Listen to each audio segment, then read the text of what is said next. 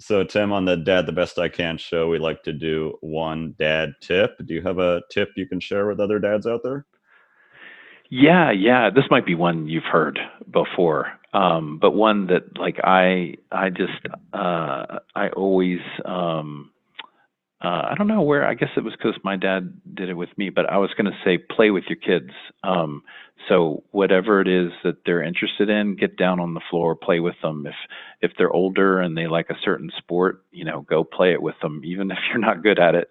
I've played some activities where I wasn't very good at it, but it was just being involved and just playing with them. That whole process of playing with them, those are the things they remember to this day. The older ones still talk about